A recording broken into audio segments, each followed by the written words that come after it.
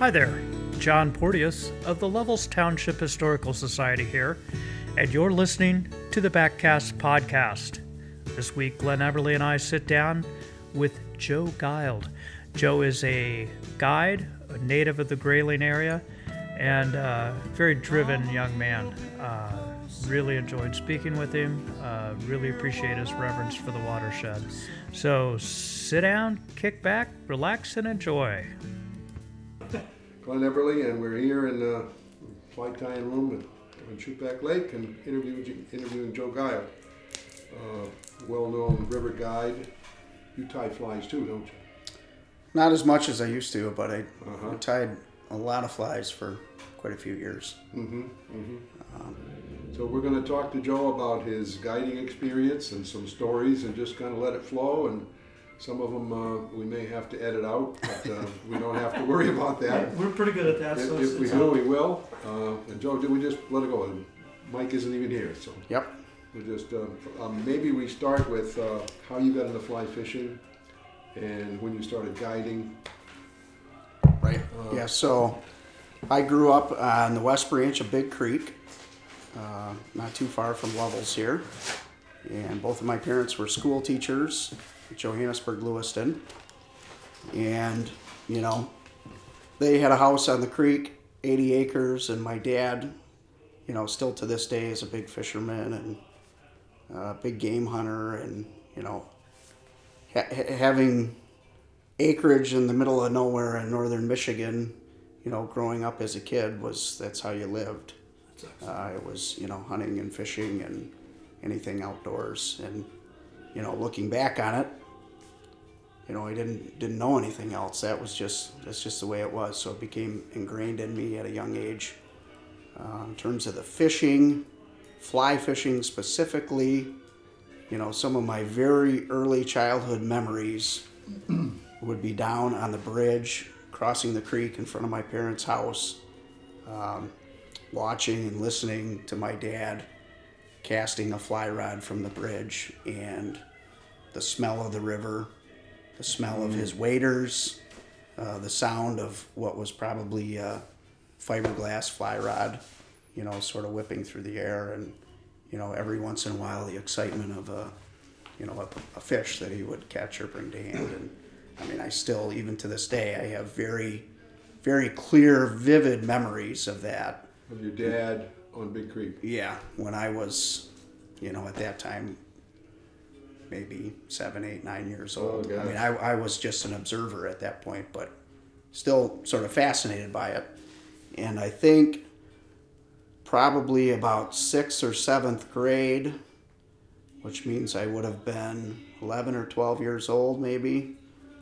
I had a good report card one spring and got to go down to Jay's and pick out I chose to pick out a fly rod. That's what I wanted to get. And I still remember it was a 7.5 foot 5-weight Browning fiberglass fly rod. And, you know, there it took off from there for me. Creole, waders. We all remember what the waders were like back in those days. Not that I'm that old, but... and then, you know, as a kid, you know, from age 11 or 12 until I was old enough to drive, having the summer off with two parents who were teachers who also had the summer off, you know, most days if we were home, I was jumping in the creek. You know, those fish probably could smell my boot prints when I jumped in that river every day. But now, did they have two places, or did they live on Big Creek full time? They did. At that, way back when, they had a house in Johannesburg, right in town. Okay. And the place out on the river was sort of their cabin. And back in those days, to legally go to school at Johannesburg with them, we had to have a house in the school district. Johannesburg. And so that became our primary residence, even though we spent most of our time out on the river. And did they stay at the river even when they were teaching? Yes, I mean we would stay out at the river all summer, almost every weekend. Weeknights we'd often stay in town because it was right next to the school. And then probably back in the, whenever school of choice passed, back in the mid-90s, they sold the house in Joburg, added on to the place out at the river, and made it into a home. But in those early times, until I was old enough to drive, I was fly fishing Big Creek all the time in front of the house, upstream, downstream. Probably expanding my zones as I got older and braver.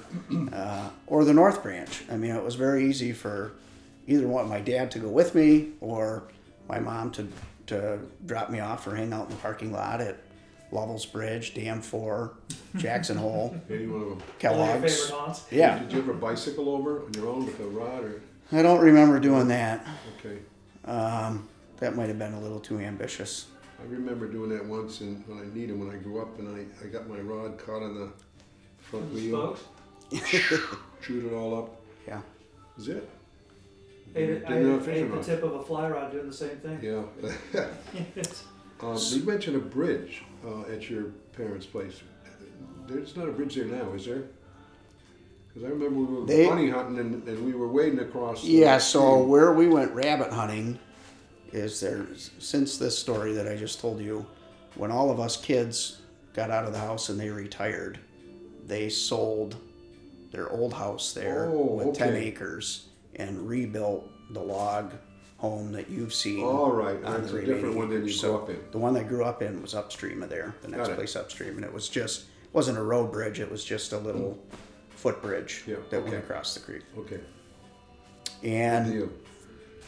And then once I was old enough to drive, I remember I used to work at Cade's at the grocery store on busy weekends, and I mowed some lawns in the area, one of which was Hartman's Fly Shop, and started stashing away, hiding a little bit of money. I remember making a little money drawer out of cardboard and plywood that I would hide underneath one of my sock drawers or t-shirt drawers. False bottom money drawer. Because I was supposed to be, at this point I'm 16, 17, junior in high school, saving money for college, which I was, but I was trying to save the first, $400 or $500 for a new fly rod because I had suddenly, seen these Winstons and Sage fly rods of the world, and they were more impressive than my Browning fiberglass. And still remember one day in the spring I had enough money saved up and had managed to hide it from my parents, and went on a little shopping spree. And I must have been conscientious about supporting the local businesses then, because I decided to buy the fly rod at Ray's and the fly reel and line at Gates. And Josh Nethers was the guy working behind the counter at Ray's then, and that's sort of when he and I hit it off and started our friendship, and he had me out on that lawn casting all those Sage fly rods, and then on the way back through Gates I had to get a reel, and Alex Lafkus was behind the counter there, and he's the sort of the start of getting to know him. So and what was foolish about that, I didn't know any better, but most of these places, if you buy the rod and the reel, they usually give you the fly line, and so I ended up buying the rod. They didn't do that. Well, I bought the rod at one place and the reel and the line at the other, so I didn't get the. You didn't get a free line. Yeah, so then I had my new Sage rod and my new Ross reel, and I think at that time it was a fluorescent green Cortland laser fly line, which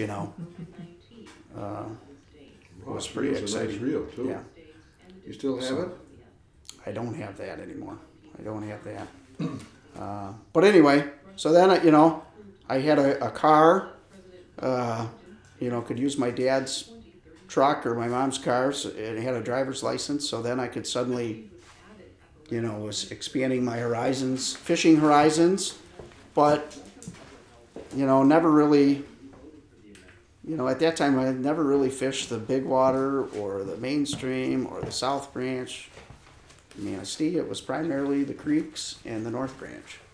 Did you fish with other guys or mostly on your own, Joe? Both, with friends, with my dad, Bob Smock, was a friend of the good friend of the family. He took me out a couple times. And I think, my junior and before my junior year and before my senior year of high school, I worked over at H&B Carbide in Lewiston in the summer, which was, a good life lesson, employment for a young kid, but not a fun way to spend the summer. Mm-hmm. So I was always kind of looking for a way out of that. And the spring that I graduated high school, which was spring of '98, bought a riverboat. Had one of my dad's friends help me make my riverboat trailer, and Bob Smock Jr. sort of took me under his wing, and I became sort of Bob's second guide when he needed another guide for his float trips. And some of those early floats were awfully scary. In what way? Every way you can imagine. Running into snags and... people, snags, where's the takeout, it's dark. Is the car there? Some of my first, because I started probably right when I got out of high school in the middle of June. And so now you're fishing at night. Yep. And, while I had fished my whole, most of my life, was relatively new at running a riverboat. And many of these sections of river, I remember my first or second float trip, which is still one of the classic stories that often gets retold with some of the Big Creek Lodge guys, was a hex float on the Manistee River, probably on about the 20th of June in 1998.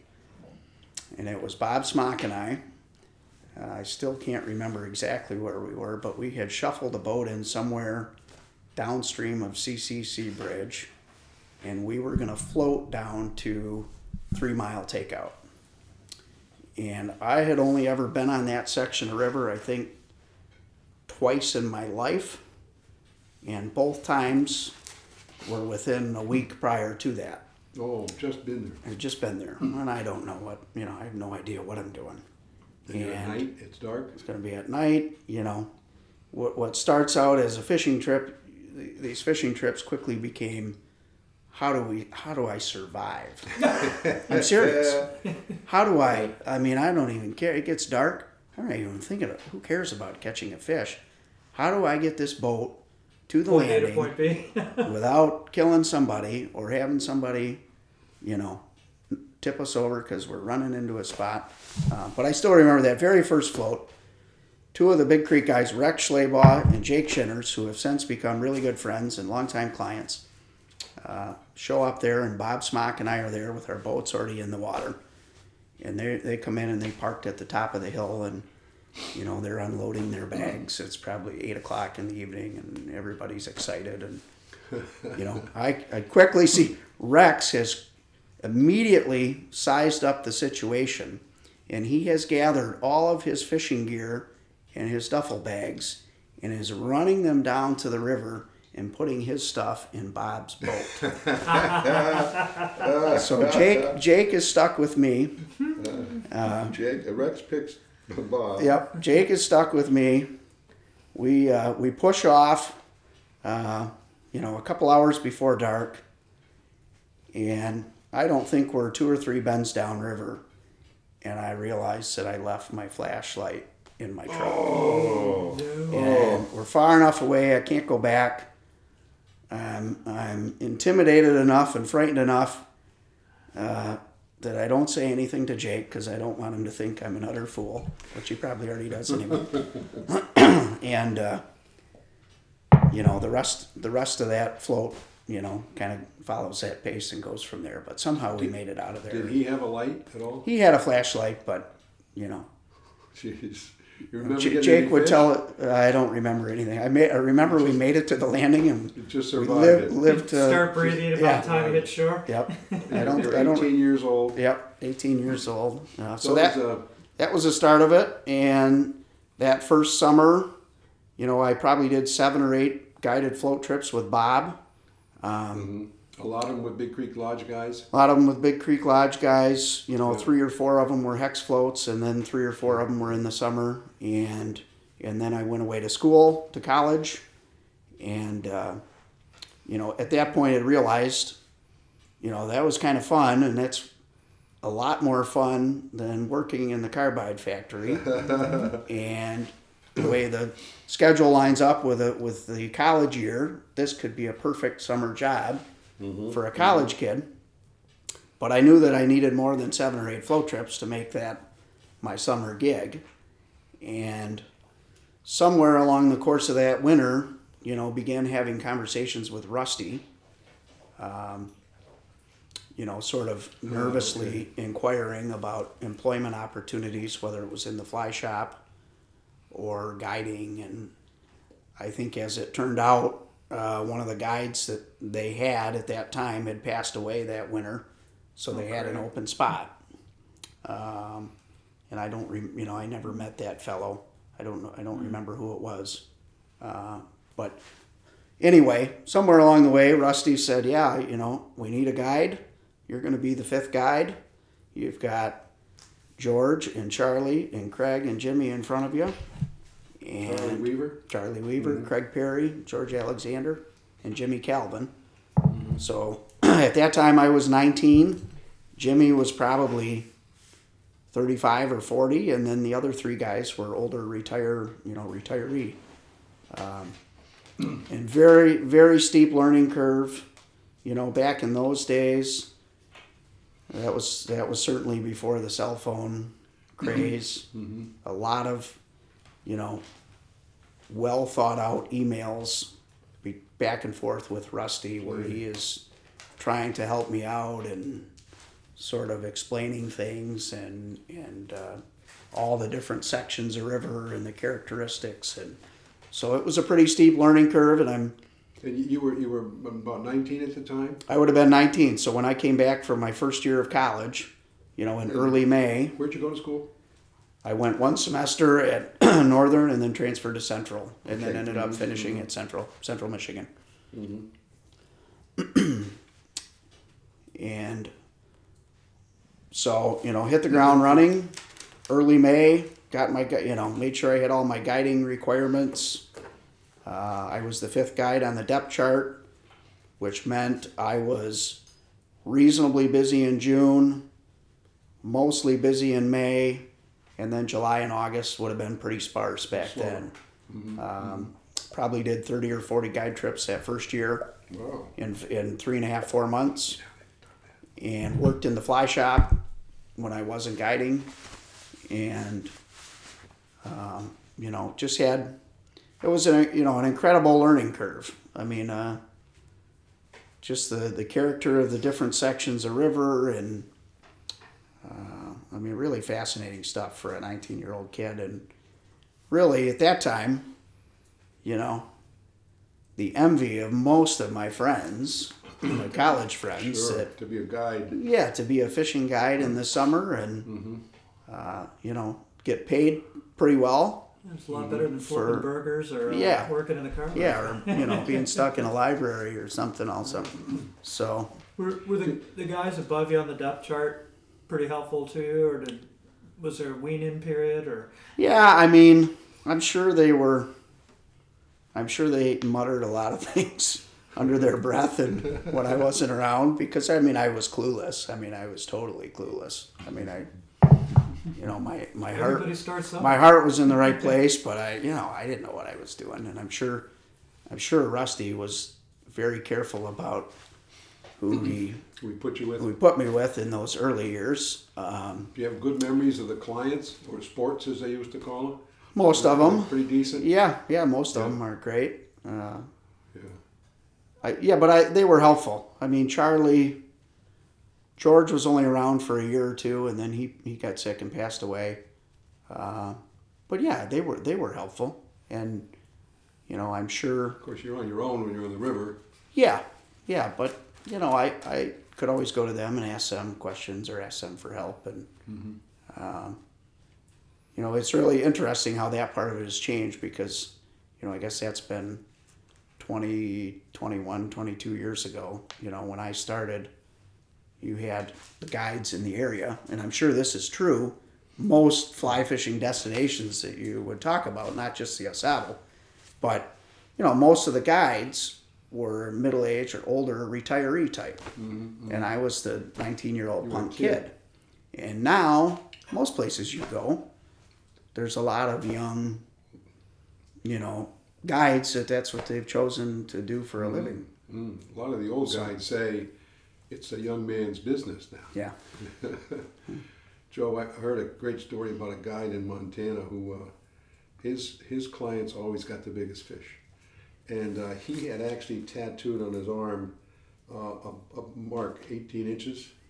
And one night in the bar, the rest of the guides were looking at this guy and saying, I don't know about this guy. And they held him down and measured it, 16.25 inches. Drummed him out of town. That's funny. Now, were you tying flies at this time? When did you start that? I started tying flies in one of my early college years. I can't remember exactly which year it was. It was not right when I started guiding. It would have been maybe in my third or fourth year of college. Before that. And the reason that I was sort of forced into learning to tie flies, I remember being at Mount Pleasant at CMU in the dead of winter, and the transmission went out of my truck. And I didn't have any money so explained my story to Rusty, and Rusty, came up with this idea that he's going to teach me how to tie flies, and we're going to start with a simple, and I still remember that, he called it the JTP nymph. And it was a little bead-headed nymph tied on a scud hook, which only had a thread body, maybe gold tinsel, and then a little tuft of crystal flash coming out of the back of it. So it was the fastest, simplest, and the JTP nymph was the Joe truck payment nymph. I love it. So I had to crank out, whatever my truck payment was, I can't remember if he fronted me $1,000 or whatever it was. That was my introduction out of necessity to fly tying, which obviously he was grateful to make that whole thing happen and for me to get my truck fixed. And that's a great That's how I started tying, and I tied commercially all through college and even a little bit after. But you made enough money to get your transmission fixed? At that time, yeah. From tying JTP nymph. That was the start of it. That's a great story. That's what this interview is all about. Yeah, that was kind of fun. So you guys are fly tiers, so you know this. Certain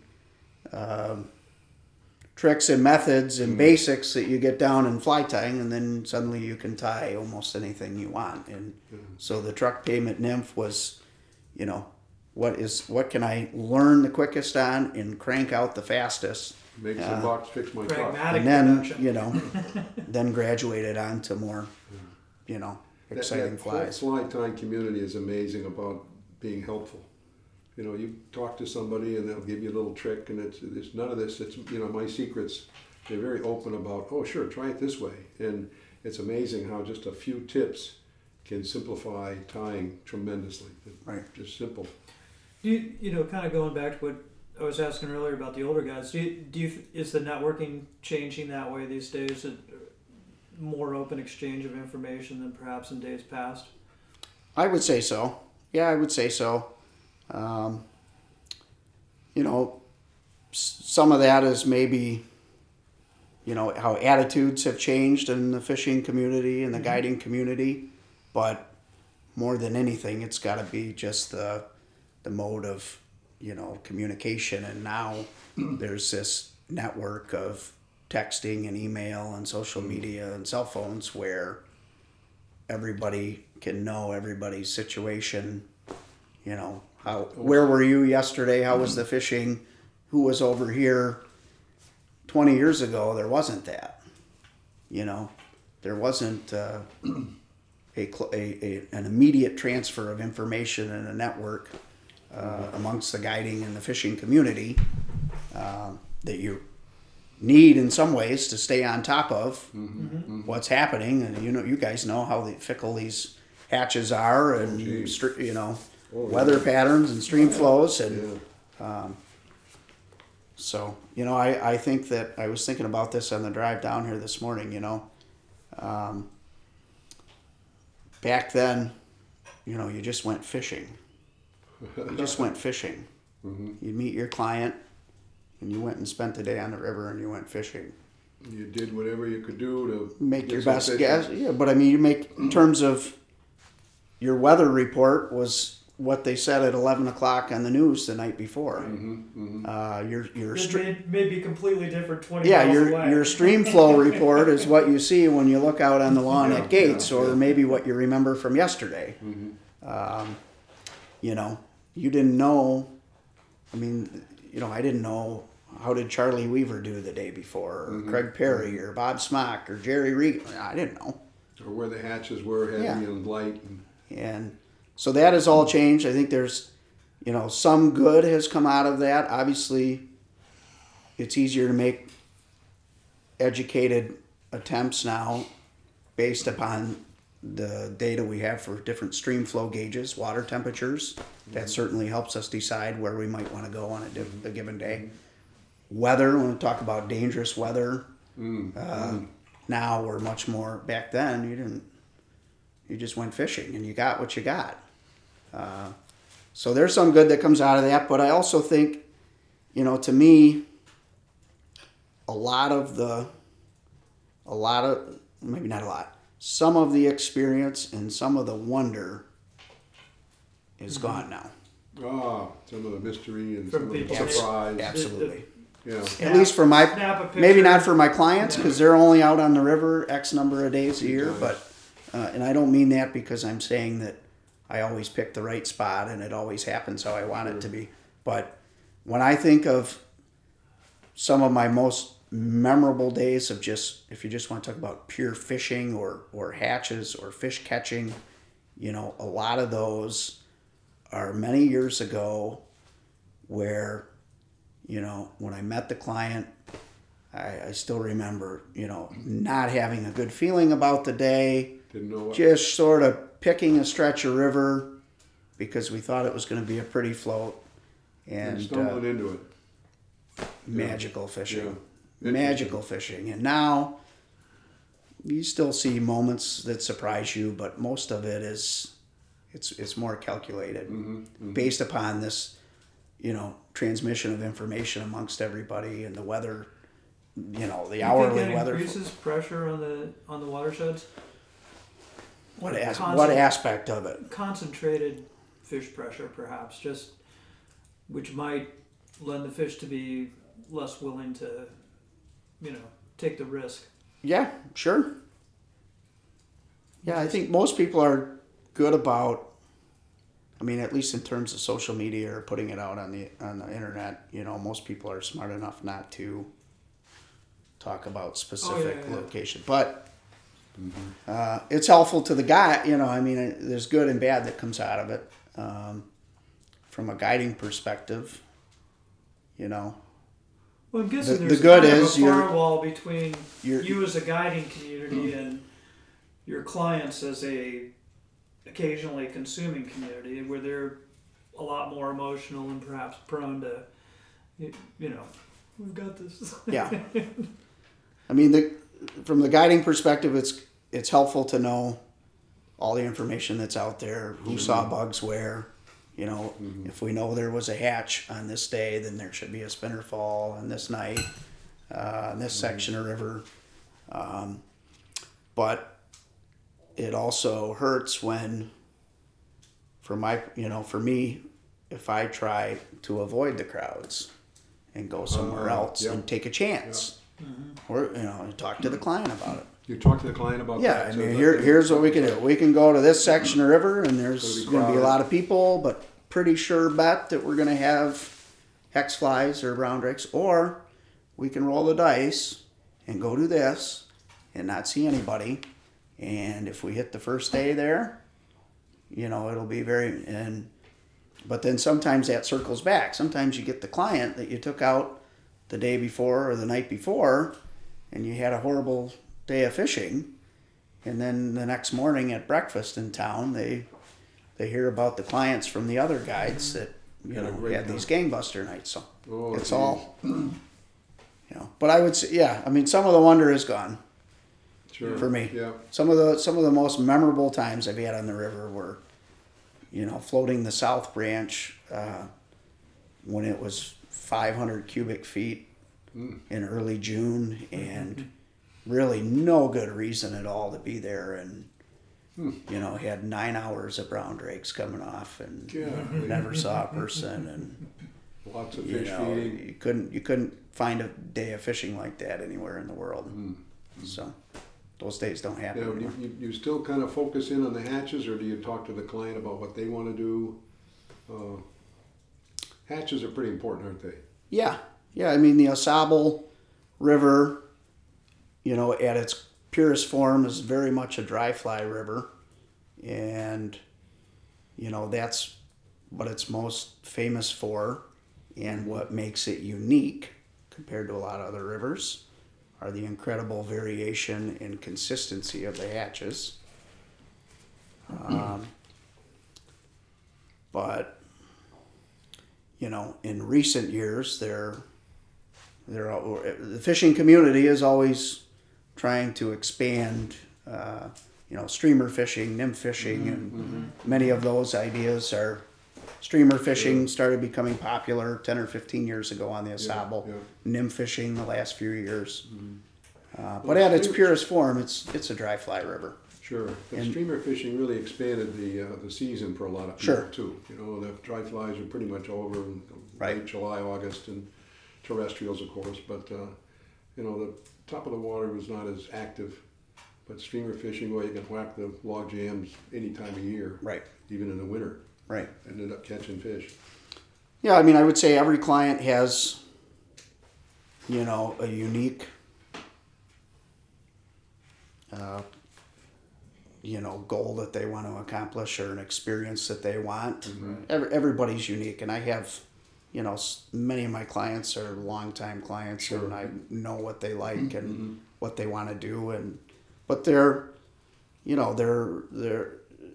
any of my days could be anything from, a beginner fisherman that wants to be out in the middle of the day and doesn't care if they catch a fish, but they want to learn about the sport and experience the river. And the other end of that would be, a lifelong, diehard angler who wants big fish and is willing to do anything to get them. And whether it's streamer fish or fish at night. So there's all in between. Do you do some instructing with and is that based on the client? Help them with casting? Sure. And do a lot of that? Yep. Yeah, I mean, I would say, again, you see all different types throughout any given year in terms of clients. They come from all over. They have all different skill levels. Almost all of them have appreciated the incredible ecosystem that is the AuSable. I mean, there's some people are disappointed with the fishing on certain days. Sure. But fishing's actually not okay. Yeah, I mean, it's a beautiful river system. You get that rare client that maybe travels the world fly fishing and is used to showing up somewhere and catching 15 to 20 inch fish all day long, and when they get to the AuSable, unless they hit a magical day, they're disappointed. But 99% of people appreciate the river, and then just like you guys, there's a chunk of you guys out there that the AuSable River becomes their favorite place to. They lose interest in other rivers, and this. The character of the river, the challenge of the river, the beauty of the river. It's special. Yeah. Are you able to recapture some of that wonder for yourself with the younger or the beginning angler that's, wow, this is the first time they've ever been exposed to a watershed like that or to an experience like that? Yeah, for sure. Yeah. I've taken a lot of kids out fishing, and I feel like I'm not that old. I'm not that far. Well, I'm getting old, but I'm not that far removed from being a kid. Yeah, I mean, never lose vision. It's a challenge for any kid anywhere these days with all of some of these things we're talking about with, the way the world has changed. Sure. For a kid getting into fishing, is it still the same magic and wonder that I experienced when I was a kid?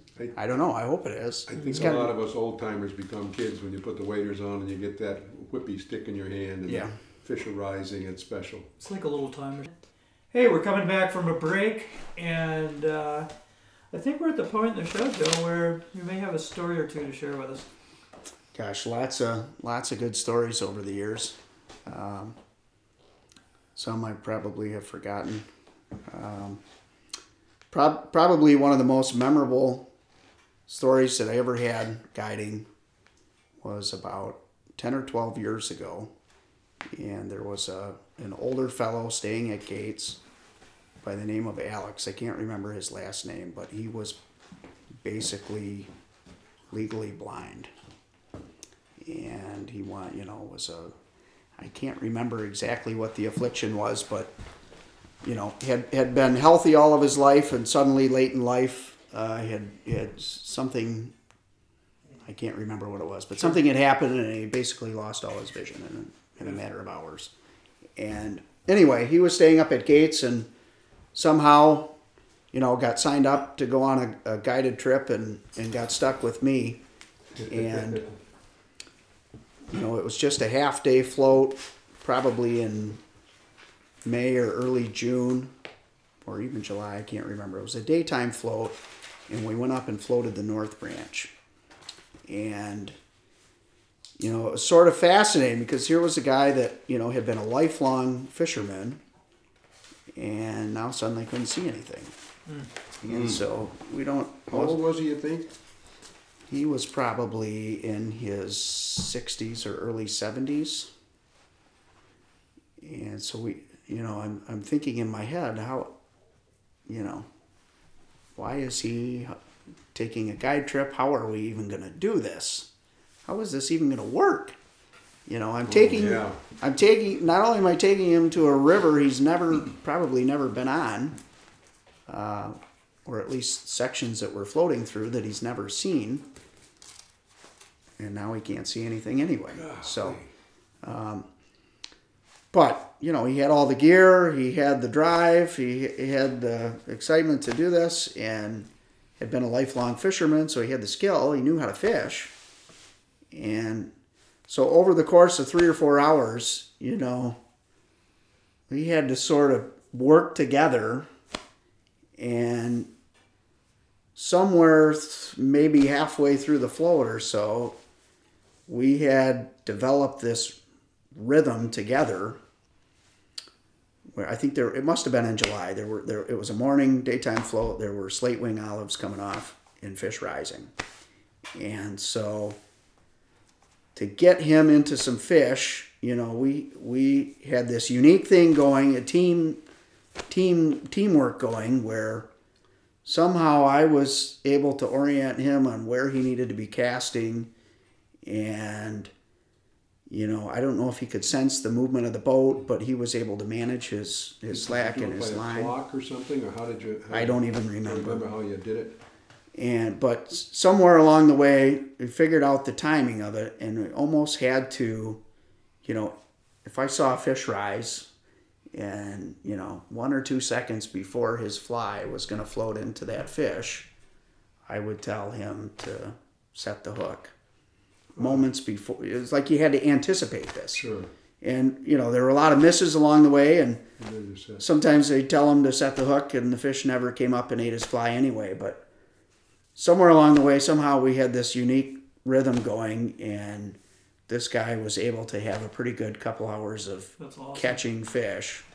But I've always remembered that and thought, as a guide, that was one of the more unique and challenging days to take somebody's money and take them on a fishing trip down the river. And thankfully the fish were in a willing mood.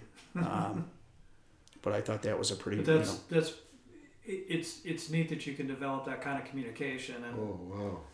So you would tell them to set the hook before the fish actually took the fly. I think we had to have been. I think it didn't start out that way, but allow for drift and reaction time and travel of sound. What started out as me yelling maniacally when somebody gets a bite, which I still do these days. By the time he heard it, processed it, it was way too late because he couldn't see the moments leading up to it. That's pretty cool. So how many fish do you think he caught? Like half a dozen? Yeah, half a dozen. Had to be a great day for him. That was a great day, and probably one of my more memorable and satisfying days and challenging days as a guide. And that story has always stuck out to me. Love it. Good story. And sometimes you remember I have this 20 years of memories of maybe the handful of magical days on the river. Incredible fishing, incredible bugs, big fish, whatever would make something memorable. But I have a lot of some of my memorable trips have also been terrible days of fishing. Terrible days of fishing, which happens on the AuSable. And so the common denominator between both of those things is that the AuSable River is just an amazing, incredible, special, beautiful river, whether the fish are active or not.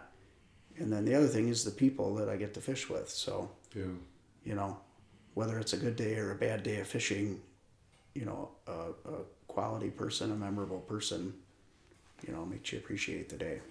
Nice. So, you mentioned a particular client whose name we won't use.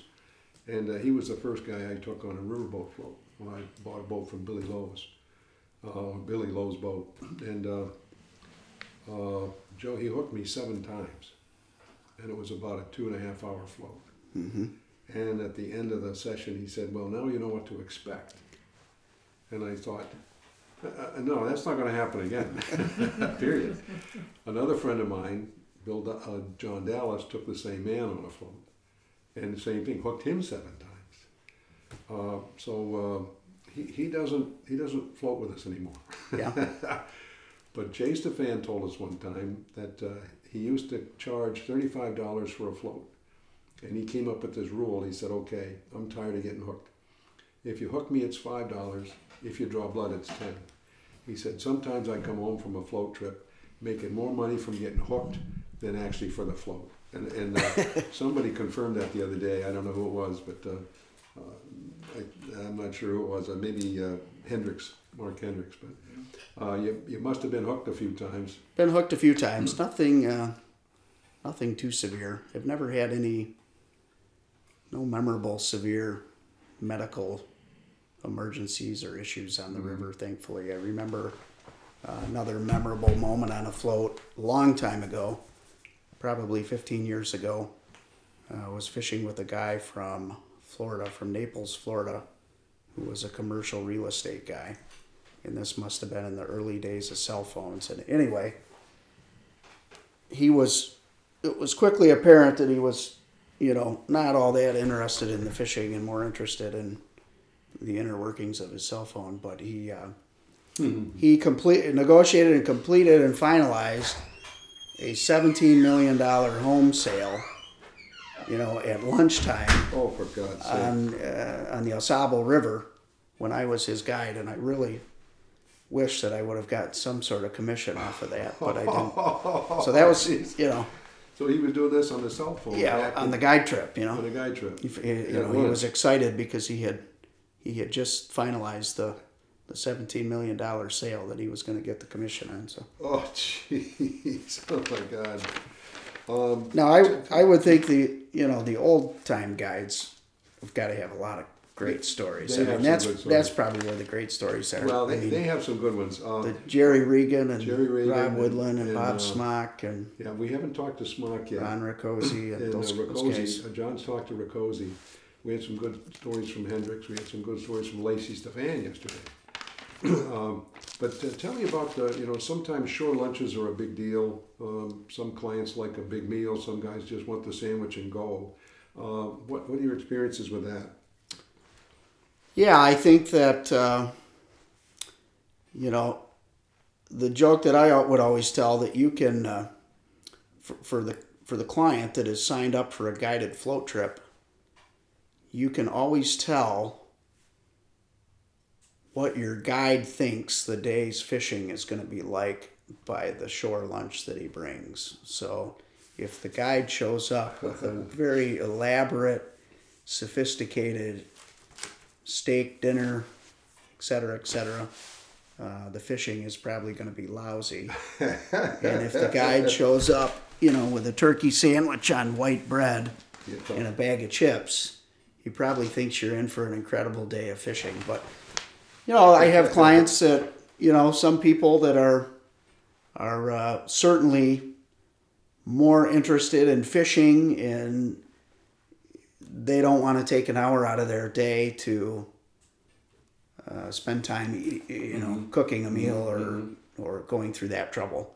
And then there are other clients that, for them, part of the experience of the day on the river is taking an hour break or a couple hour break and firing up the barbecue grill and having a nice grilled lunch or dinner. So, I don't usually arrange that ahead of time with the client. I try based to. on what I they try want, to. what they expect. Yeah, I try to do that. Yeah. I go back and forth on it. Some days a nice hot meal sounds good, and other days, let's keep fishing. Let's fish. Yeah, that's what we're here to do. Lacey Stefan talked about when they were guiding out of Twin Pines. I think they'd have sometimes 7 boats. The guides coming down the river, and he was responsible for being in a particular place and setting up the meal. And they'd buy steaks and hanging steaks, and there'd be big potatoes and a whole huge dinner going on. And that's kind of the old days. And he said back then, a lot of the guide trips weren't day trips. I mean, they'd come and camp for a week, and they'd fish every day, maybe a little different stretch of the river, but they were fishing all day and then back to camp at night. So that was a big part of their routine, was this huge shore dinner every day, someplace, wherever all the 7 boats would end up with all the people. I said, my God, it had to be a zoo. And all. He says, yeah, I was pretty busy. It sounded like fun. We're learning a lot. This is a neat deal. Yeah. Any other stories, any disasters that come to mind? Crises? No. You ever dumped some clients in the river? Knock on wood. I Never haven't. have. I don't remember any. I mean, those early years were disastrous many times, but I don't remember. I really don't ever remember any real catastrophic. No tragedies.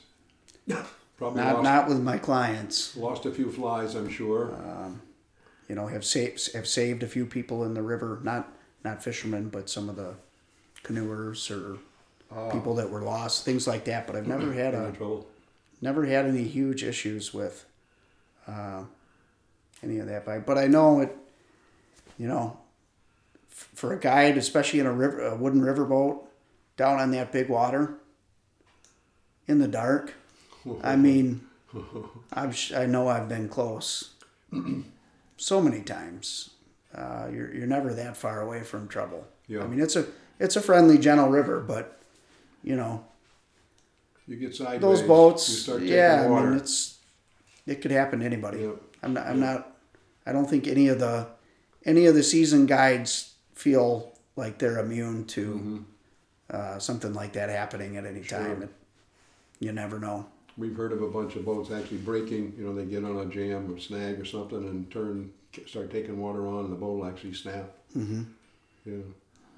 That's a rough way to end a float. Mm-hmm. What are your favorite flies in the river, other than just the hatches? I mean, we know that if it's a Hendrickson or a brown drake or whatever, but are there some attractor flies you like, Joe? God, you'd hate to give those up. No. You don't have to give a secret.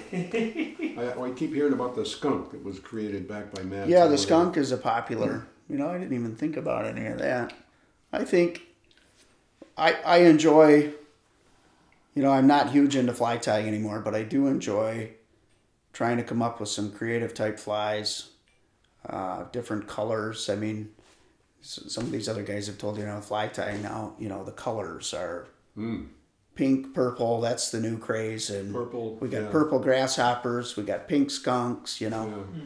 Nature has never seen any of these things, but the fish haven't either. So maybe that's why they're part of it. Yeah. There was an article not too long ago in one of the countless magazines we all read, but it was more of a scientific study about reds and pinks and how the color receptors in a trout eye interprets that color and what it looks like at various depths, from them, from the surface.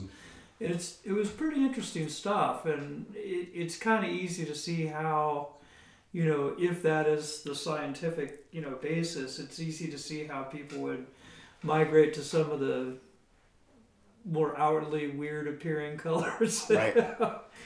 They just seem to have a different effect. I think a lot of AuSable fishermen too in the guides, they're, because the river does get fished hard, everybody looking for a little slant.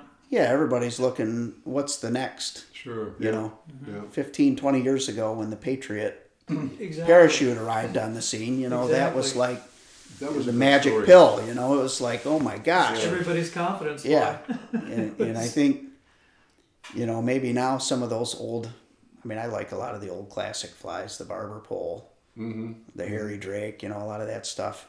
But I think maybe now they come back around. Yeah. There are fewer people using all of those old classics because everybody's using the newer synthetic colors. You start to sit about and you look in your box and it's like, well, those always work for all those other guys. Why wouldn't they work still? Yeah, that's an interesting thought. Yeah, they're not seeing them as much. That's fun. That yarn fly, that green drake that Jerry McLean came up with, right. Wool, that's a great story. After World War II, he bought all those old sweaters and had his wife unravel them and made the yarn drake. Good fly. Yeah, those old guys have got to have, Jerry Regan and Rob Woodland and those guys and their classic flies, and hopefully that stuff gets passed on to the next next generation. We're trying to get Jerry to do a book, and he keeps talking about it, but it hasn't happened yet. It hasn't happened yet, so we're trying to figure out how to help him and augment his whatever skill levels he needs because they're around. Yeah. Well, what a great morning. Just really appreciate you taking time out of this your was day, fun. Your family, Joe. Yeah, this was fun. Thanks, Joe. Thanks, guys. Much obliged. Great to have you here. Yep. Have a good day. Thank you. All right, so that puts the wraps on another episode of the BackCast podcast. Couple of quick notes. First, thank you to all of our listeners. We really appreciate it. Appreciate the emails, the texts, the phone calls, offering support and encouragement. If you enjoy us, tell a friend. If you really enjoy us, tell 5 friends. But our download numbers are improving, and in that vein, over the coming weeks, we're going to be trying a couple of new things, so bear with us. We're trying to make each episode a little better from a production perspective, and most importantly, we're having a great time doing this and sharing these conversations with you. So until next week, as always, mind your backcast.